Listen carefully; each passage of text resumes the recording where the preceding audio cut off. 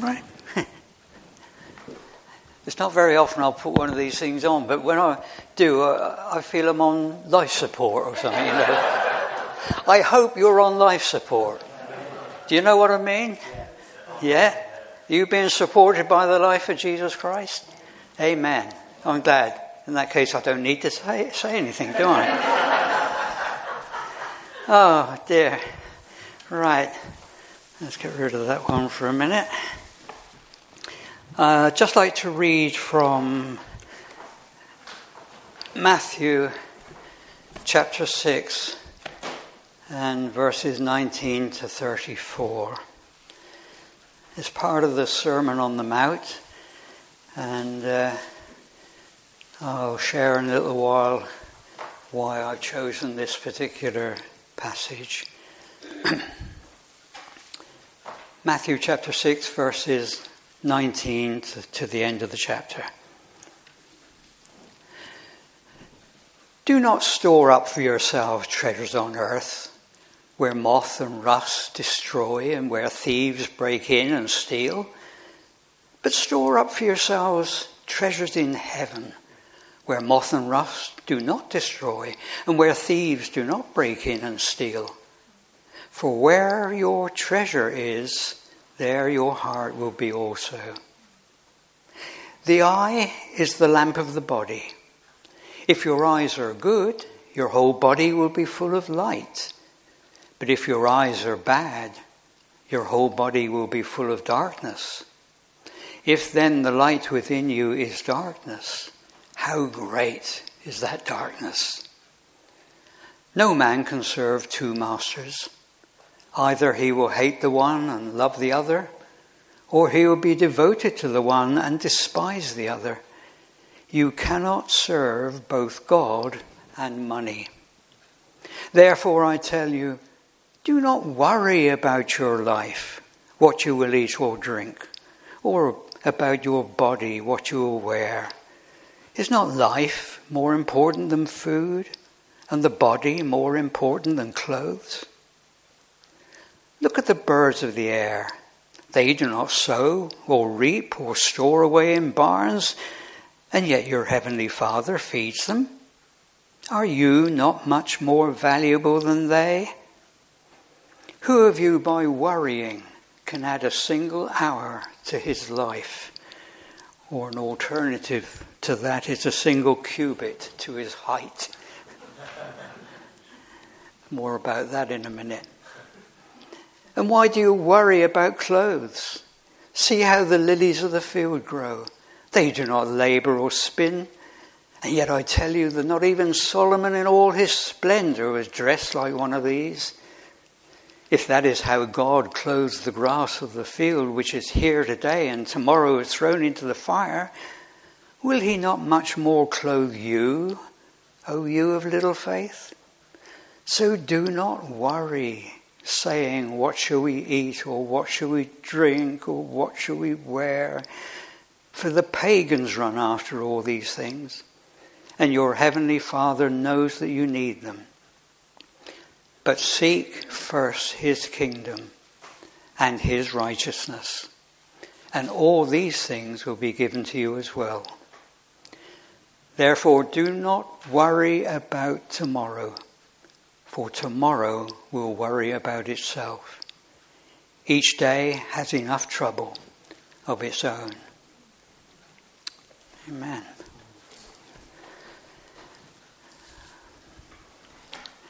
I've got one thing I want to say this evening.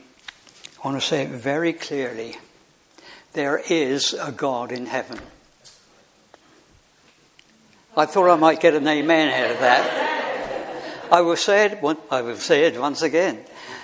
There is a God in heaven. That's it. I know you believe it now. Good. Yeah. But there's a lot of people in the world who don't believe that. And if there's one reason why the world is in absolute chaos at the moment, it's because they've forgotten that there's a God in heaven. God does not exist as far as they're concerned. And so if God's thrown out the window, then the devil comes in very quickly. And we've seen that happening in this generation. But But just because people say, well, there is no God, doesn't mean you say that he suddenly packed his bag and gone to the other end of the universe. He still is in heaven. And I was thinking of earlier of the Flat Earth Society. I believe it still exists. But people years ago believed that the earth was flat. But that didn't stop it from being around.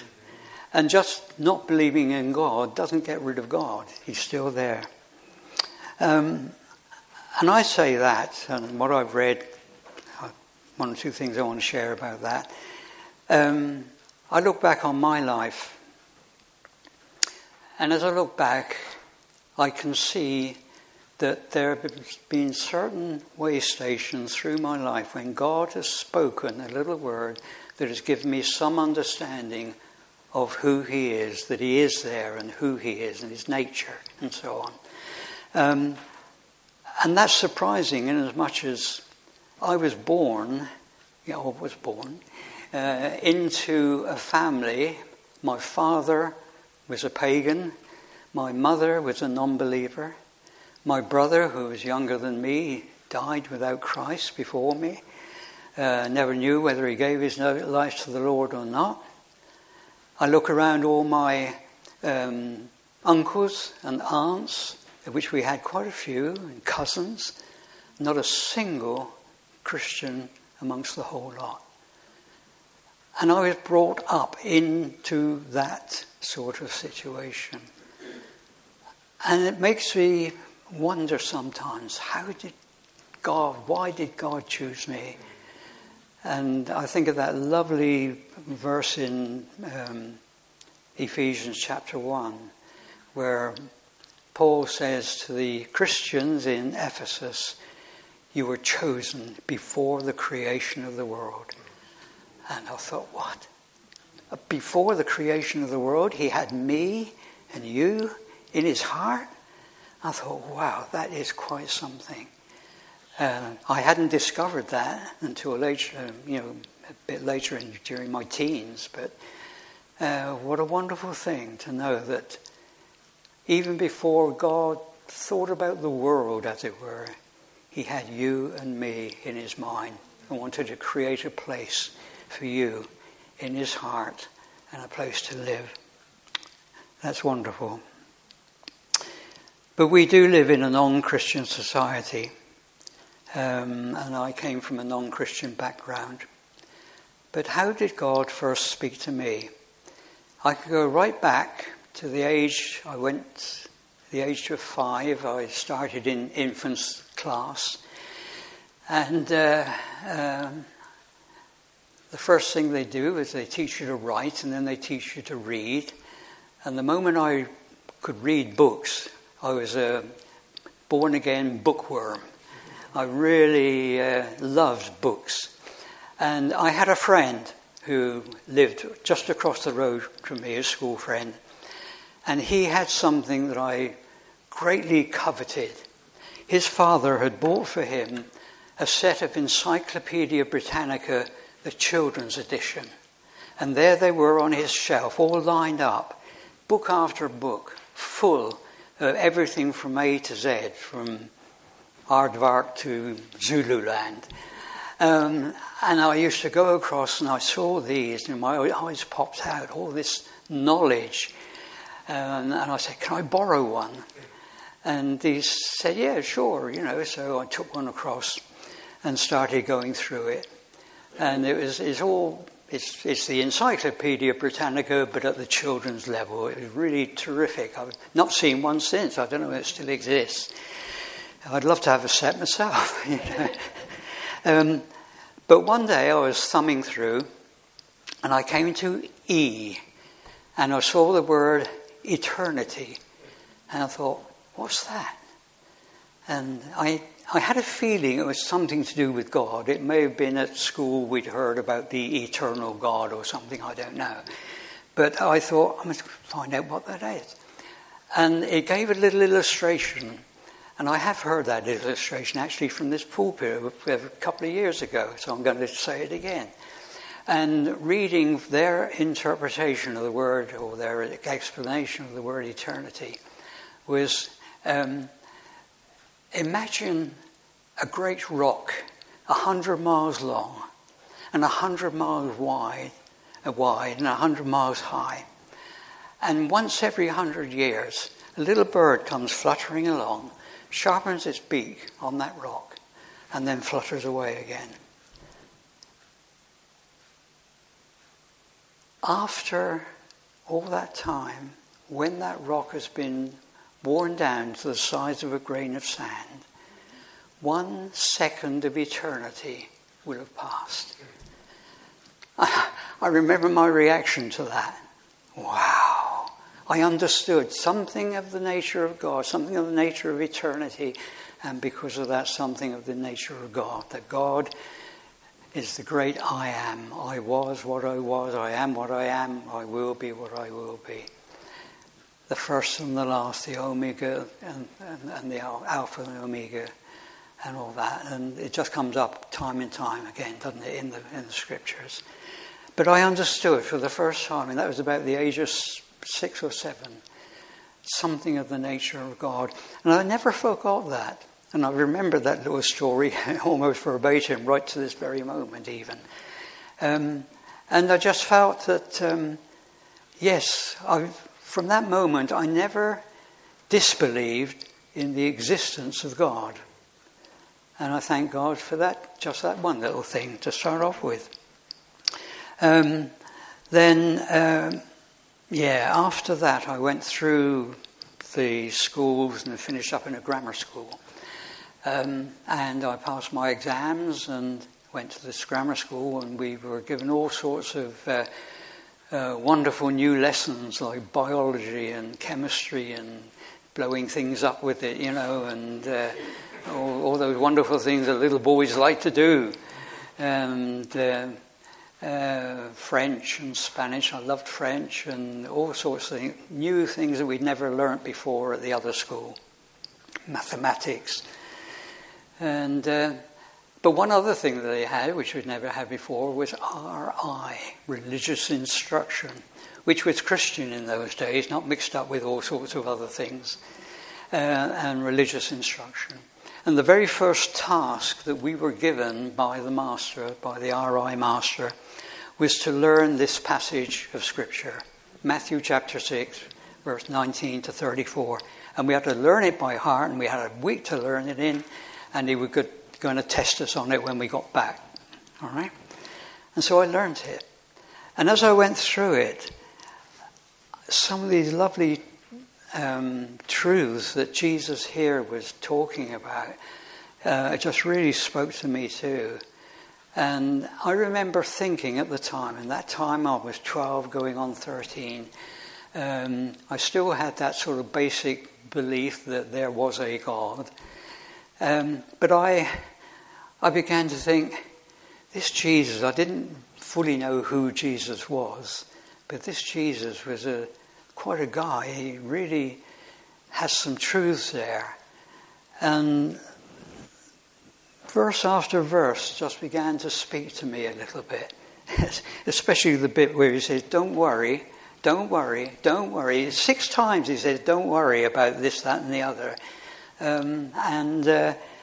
There was one worry I used to have, and that was the fact that I was so small. I was always the smallest guy in the class. Now I find myself the smallest guy in the church. Nothing's new. And that was always a bit of a worry for me, because I thought, well, at the age of 12, 13, your hormones are beginning to change, and these girls that used to be like green frogs suddenly became like princesses, and you began to feel, well, what am I going to do? Am I going to be able to find someone as a girlfriend or a wife who is my size? I don't really want to be shackled to someone who says, hello, darling, yes, so my lack of height, I won't call it my height, my lack of height was a big worry for me at the time. And I tried all sorts of stretching exercises, and I actually grew half an inch, but an hour later it had gone again. So, and I was almost desperate in a way. Anyway, I went through my school and I passed my exams, and then I had a wonderful desire to want to become a surgeon. And I mentioned it to my mum, and one day she said, "But your father wants you in his business." He was a professional photographer, and he wants you in his business. And I sort of meekly thought, "Oh, well, that's that." And I left school, and I joined him in his business. He had a professional studio in town. And at the same time, my school friends were ditching their bikes and buying motorbikes, because this is a sign of growing up and being a man, you know. And I didn't want a dirty old motorbike. I wanted a clean-looking, popular Vespa scooter. They were becoming very popular at that time, and they still are now. My heart goes like that whenever I see a Vespa, you know. And my father said, "Well, I'll buy you one so you can use to get round in photographic assignments." And so I bought one and learned how to drive it. And then one evening I went to a little party at a friend's house, and it was just lemonade and crisps and listening to records, and I was the one who provided the record player and some of the records. And we had a good time together, and there was a young girl there, and she was just my height. So I just sidled over and started to make conversation with her. And at the end of the evening I said, "How are you going to get back home?" And she said, "Well, get on the bus, I suppose." I said, "Well, I've got a Vespa, you can come on the pillion with me, I'll take you home." Oh, she thought that was a good idea. From there I asked her out for the following day. I'm telling you all this, you know, I hope you're interested.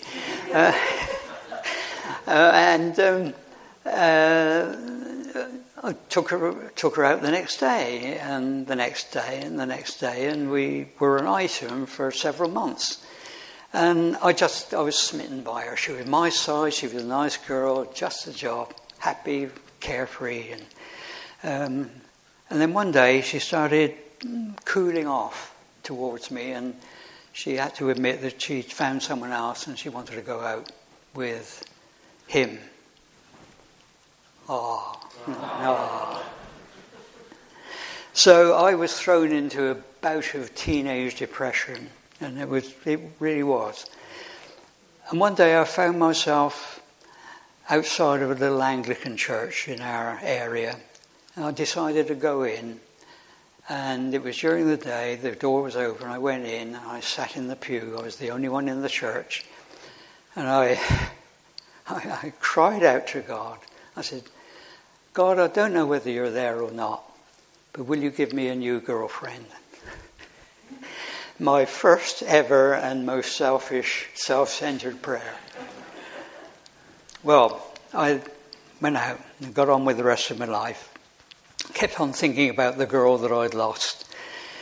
But anyway, in the meantime, I had found out that there was such a thing as a Vespa Club in Portsmouth, as there were in many other places at that time, where people who had Vespas came together and had a social evening and then went out for long runs at the weekend on a Saturday or Sunday. And so I became a member of this club. And after a little while, they actually made me secretary of the club. And at that point, I thought, we need to get more people into the club. So I decided to have a sort of an evangelization campaign for Vespas. So I got out a little leaflet. Come to our Vespa club. We meet such and such a time. We do this, we do that. We go places and so on. And each of the members took a number of copies, and wherever we saw Vespa in town that didn't belong to the club, we take a leaflet and put it under the little saddle strap that went over the Vespa, and hope that someone would come. Well, one day I was looking out of the window of my father's business, and I saw a Vespa just outside. So I went out with a little leaflet and put it under the saddle strap and went back in and got on with work. A few days later, I saw the same Vespa there again, so I went out and put another little leaflet. A few days after that, I saw it there again, so I went out and put another little leaflet under there. Anyway, a little while after that, we were having a club meeting on one evening, and I was...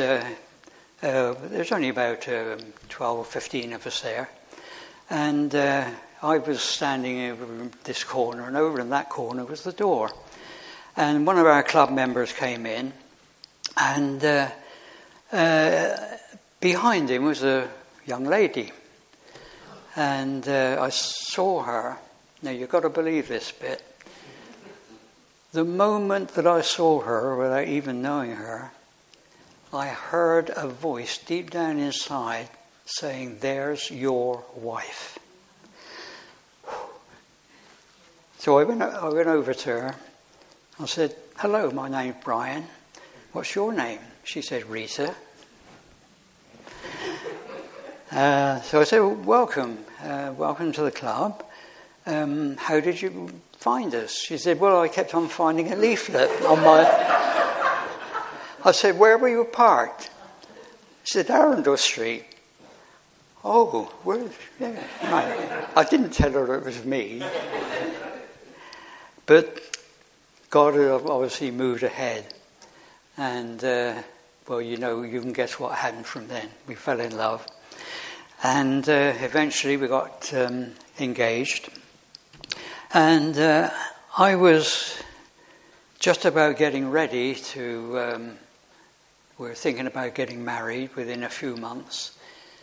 And one day a brown envelope came through the door with OHMS written on it, on Her Majesty's Service. I knew what it was. It was my call up for going to the RAF for 2 years. All young men, most of them had to do 2 years in the Army, Navy or Air Force. I had an interview and I plumped for the Air Force, and they gave it to me.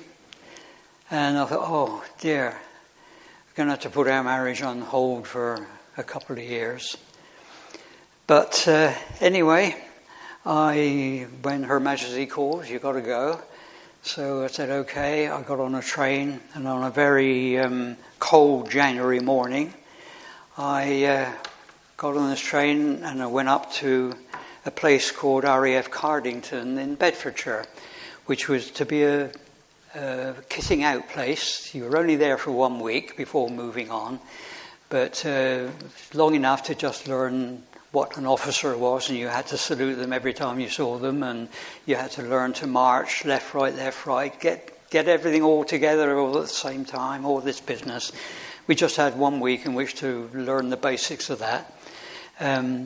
But at the end of the first day, we were shown into our accommodation, which was what they call it it was a billet. It's a long wooden hut, and you go up, usually off the ground, you go up 3 steps into the door. There's a little room that side, and then a big area with beds all down that side and beds all down that side. Probably take about 18 people, something like that, in one billet.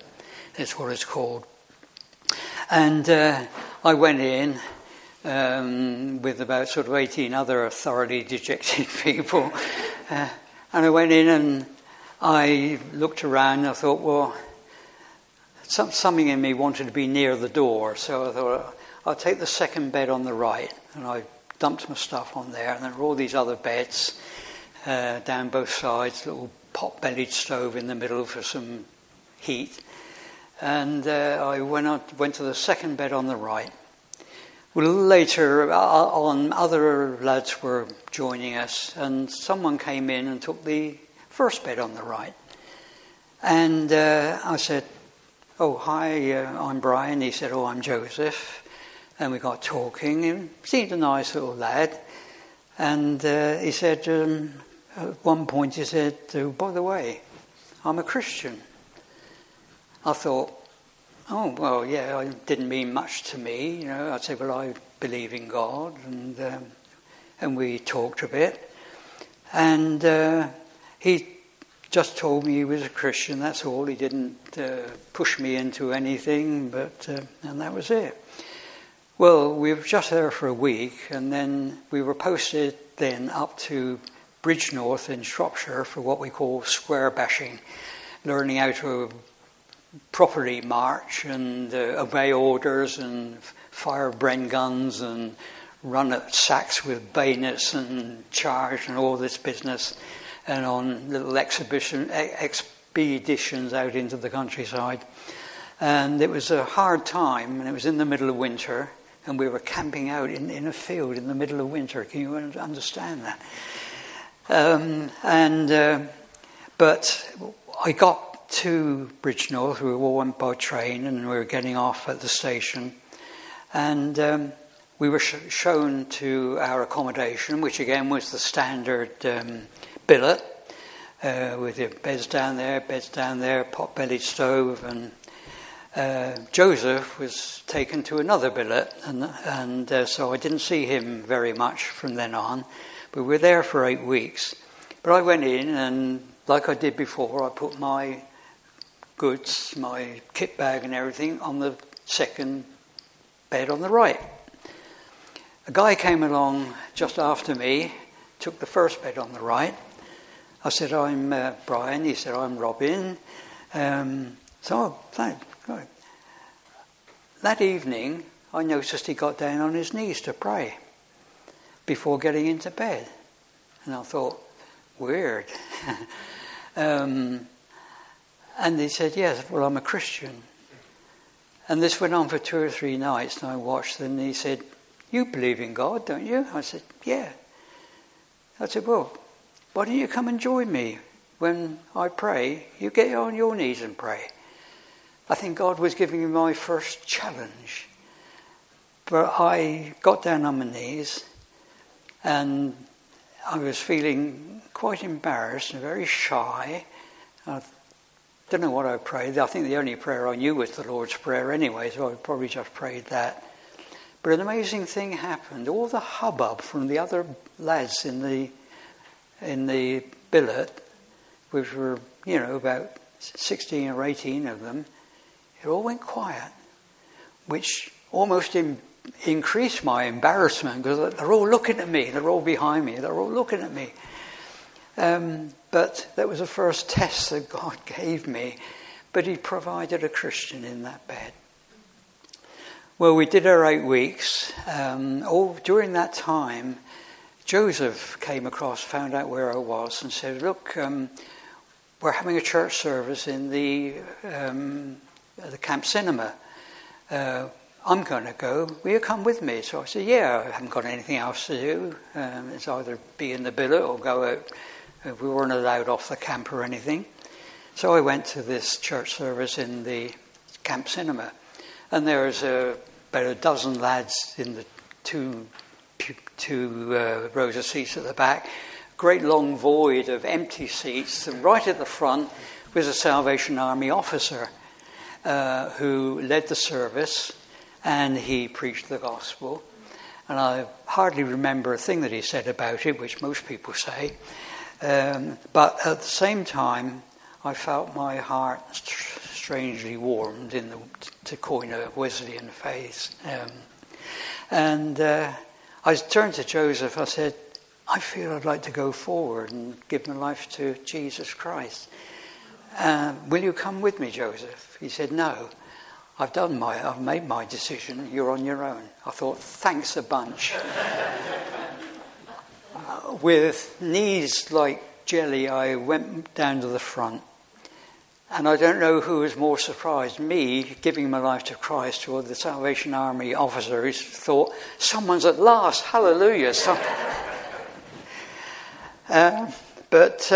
Anyway, that marked the beginning, if you like, of the Christian life, although there was absolutely no follow-up whatsoever. No one there to disciple me or anything like that. It was just me and the Lord and whatever He popped into my heart and whenever it was. And so anyway, our time came to an end then, and I was moved up to, from there down to Hereford. They were going to make me into a shorthand typist. I had wanted photography, but they said you've got to sign on for 5 years to get that. I thought, I'm not going to do that. So they made me a shorthand typist, a very shorthand typist. Incidentally, I'm taller. I've got my wish. So I've always wanted to be 4 inches taller, and I've got one now. I mustn't move. That's the only thing. Anyway, I went to.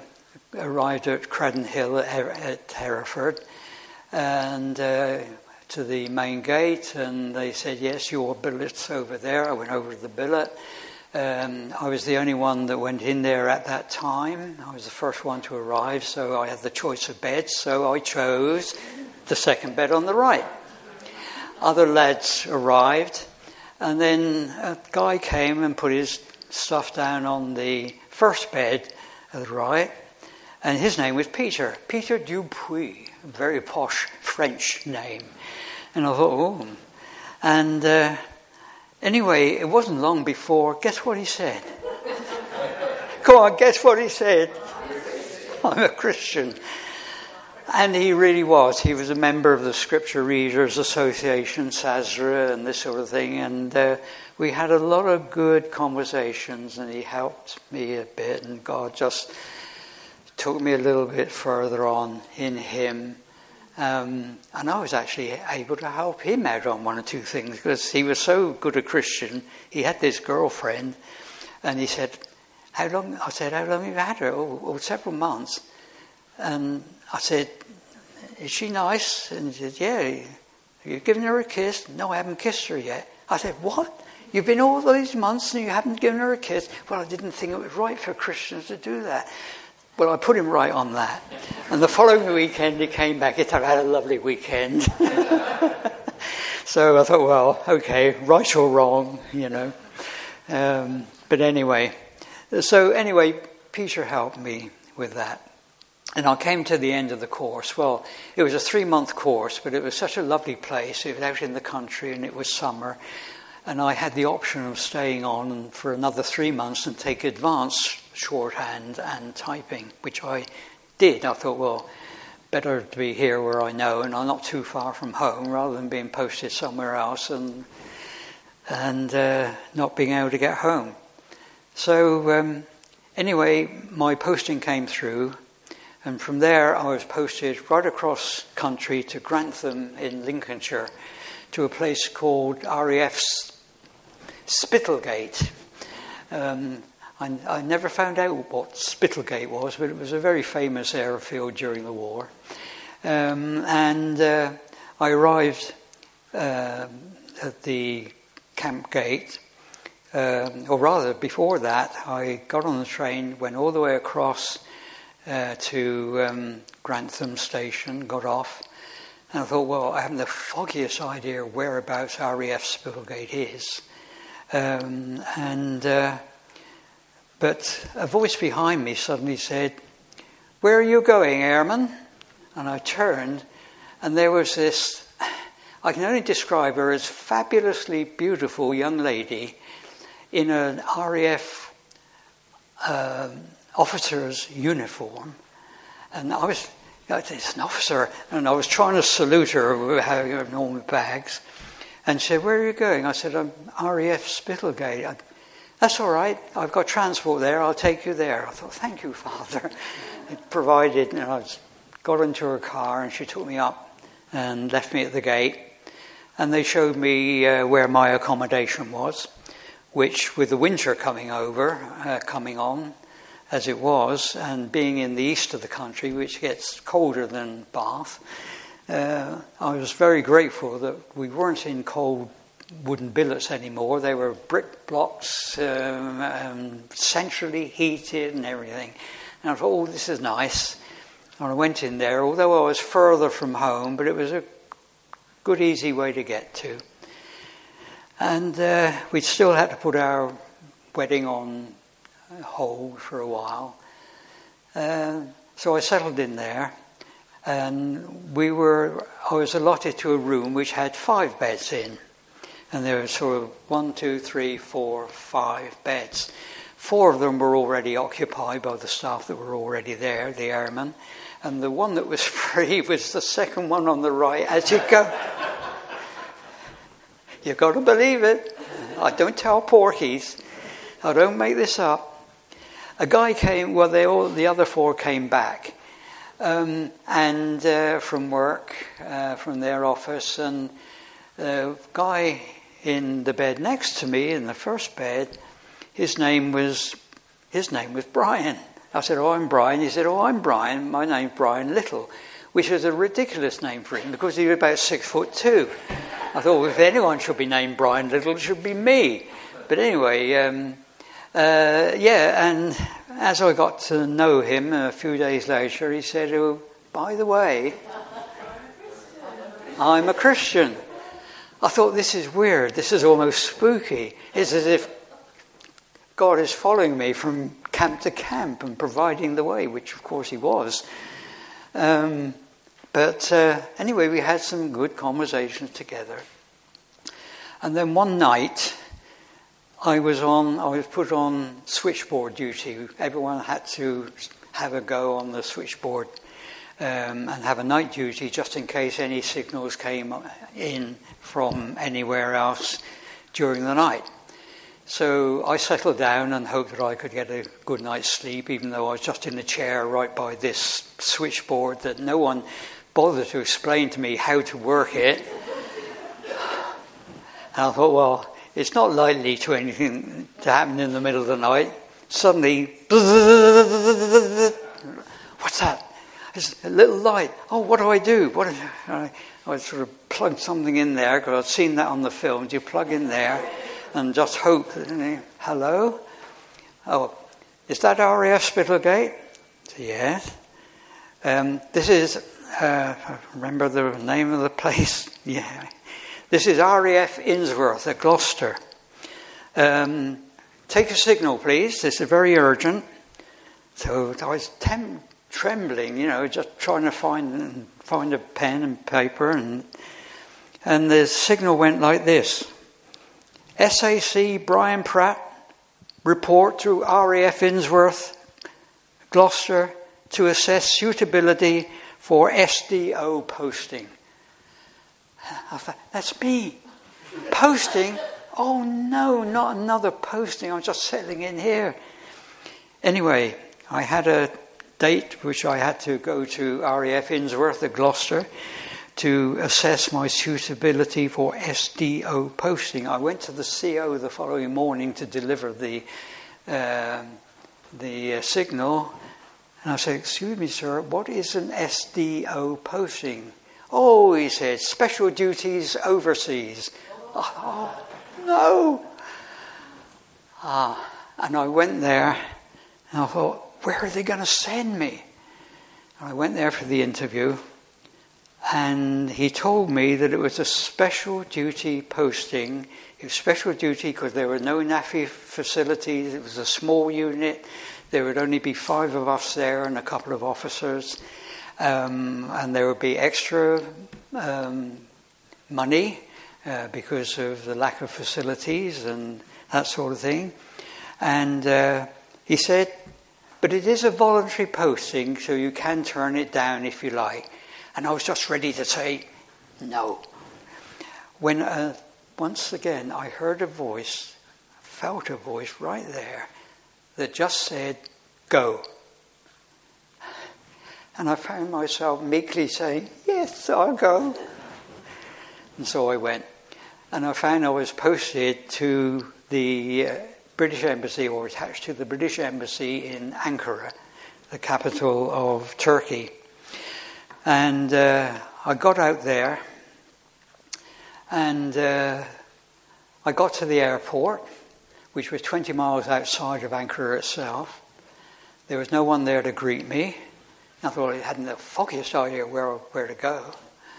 And so I thought the only thing I can do is to get on the airport bus and go into Ankara. But what do I do when I get there? It's a big city. I got on the bus and other people, and one by one, when we got to the city, he dropped all the other people off, and I was the only one left on the bus, and he said to me, where are you going? I said, I don't know. I said, I am in the Royal Air Force, and I've been posted here. Oh, Royal Air Force, I think I know where you go. So he took his bus all the way around Ankara and finished up in front of this hotel. He said, in there. And as I walked in through the door, another guy walked towards me. He said, who are you? I said, I'm Brian Pratt. We weren't expecting you till tomorrow. Well, thank God for a guy who drove the bus. You know, God provides all the way through.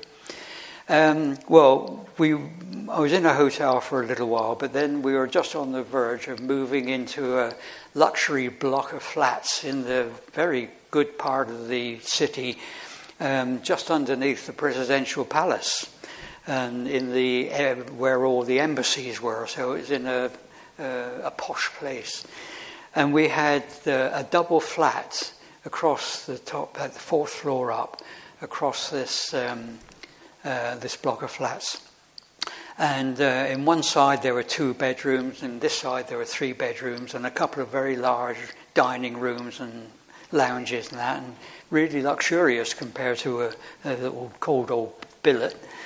There were 4 other airmen there plus me, and we moved into that. This time I had the last one on the right, and there were sort of 2 there and then 3 there. And I took the last one on the right. But the guy in the room next to me, his name was Dick Large. And we became very good friends. And, yeah, he turned out to be a Christian. The only other Christian there. I was thinking about it afterwards, long time afterwards. I thought, you know, God's got a sense of humour. In the last 2 places that I've stayed at, that I was posted to, the 2 people were named Little and Large. Only God can arrange a thing like that. But all the way, you know, so I spent 20 months there, and in actual fact I did manage to take 3 weeks leave, and I came home. And on the first Saturday, I celebrated my 21st birthday, which pleased my parents. And on the second Saturday after that, we got married in that very same church where I prayed to God. Thank God. So that really basically, from then on, you know, we got married and moved to another area, and met a Christian family, and they really knew God. They were Pentecostals, you know, glory, hallelujah, Pentecostals. Embarrassingly so, this quiet guy. But he taught us all about Jesus. And we went to a Baptist church there, and that was the start. That's where I got baptized. And that was the start of a real Christian life. And I was just so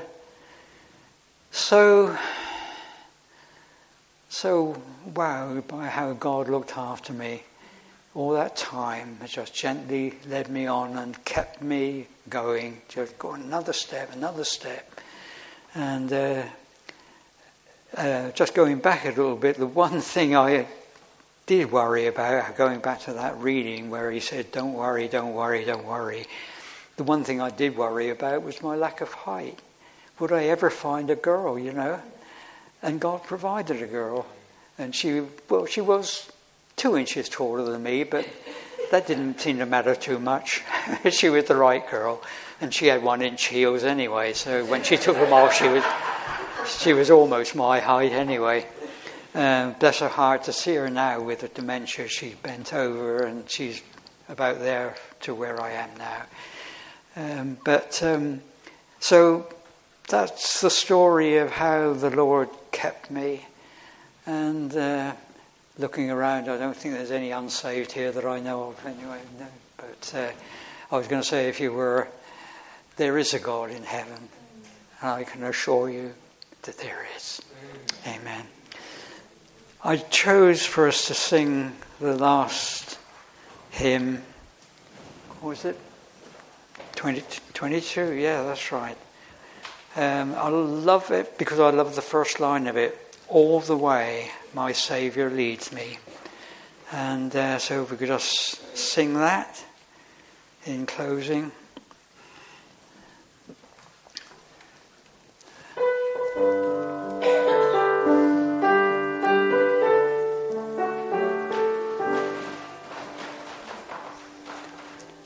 All the way my Saviour leads me, what have I to ask beside? Can I doubt His tender mercy, who through life has been my guide? Heavenly peace, divinest comfort, here by faith in Him to dwell. For whate'er befall me, Jesus doeth all things well. For I know whate'er befall me, Jesus doeth all things well. All the way my Saviour leads me, oh the grace for every trial feeds me with the living bread. Though my weary steps may falter, and my soul athirst may be, gushing from the rock before me, lo, a spring of joy I see. On the rock before me, lo, a spring of joy I see. All the way my Saviour leads me, oh, the fullness of His love, perfect rest to me is promised in my Father's house above. Reclothed immortal wings its flight to realms of day. This my song through endless ages, Jesus led me all the way.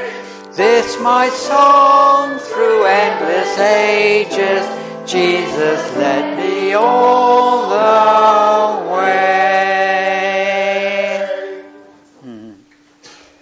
Father, I do thank you that you are a God who leads us all the way, right from the cradle through the cross into your heavenly mansion.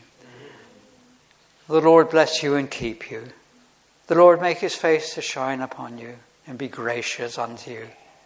The Lord lift up His countenance upon you and give you His peace in the name of Jesus. Amen. Amen. Amen. Thank you, Lord.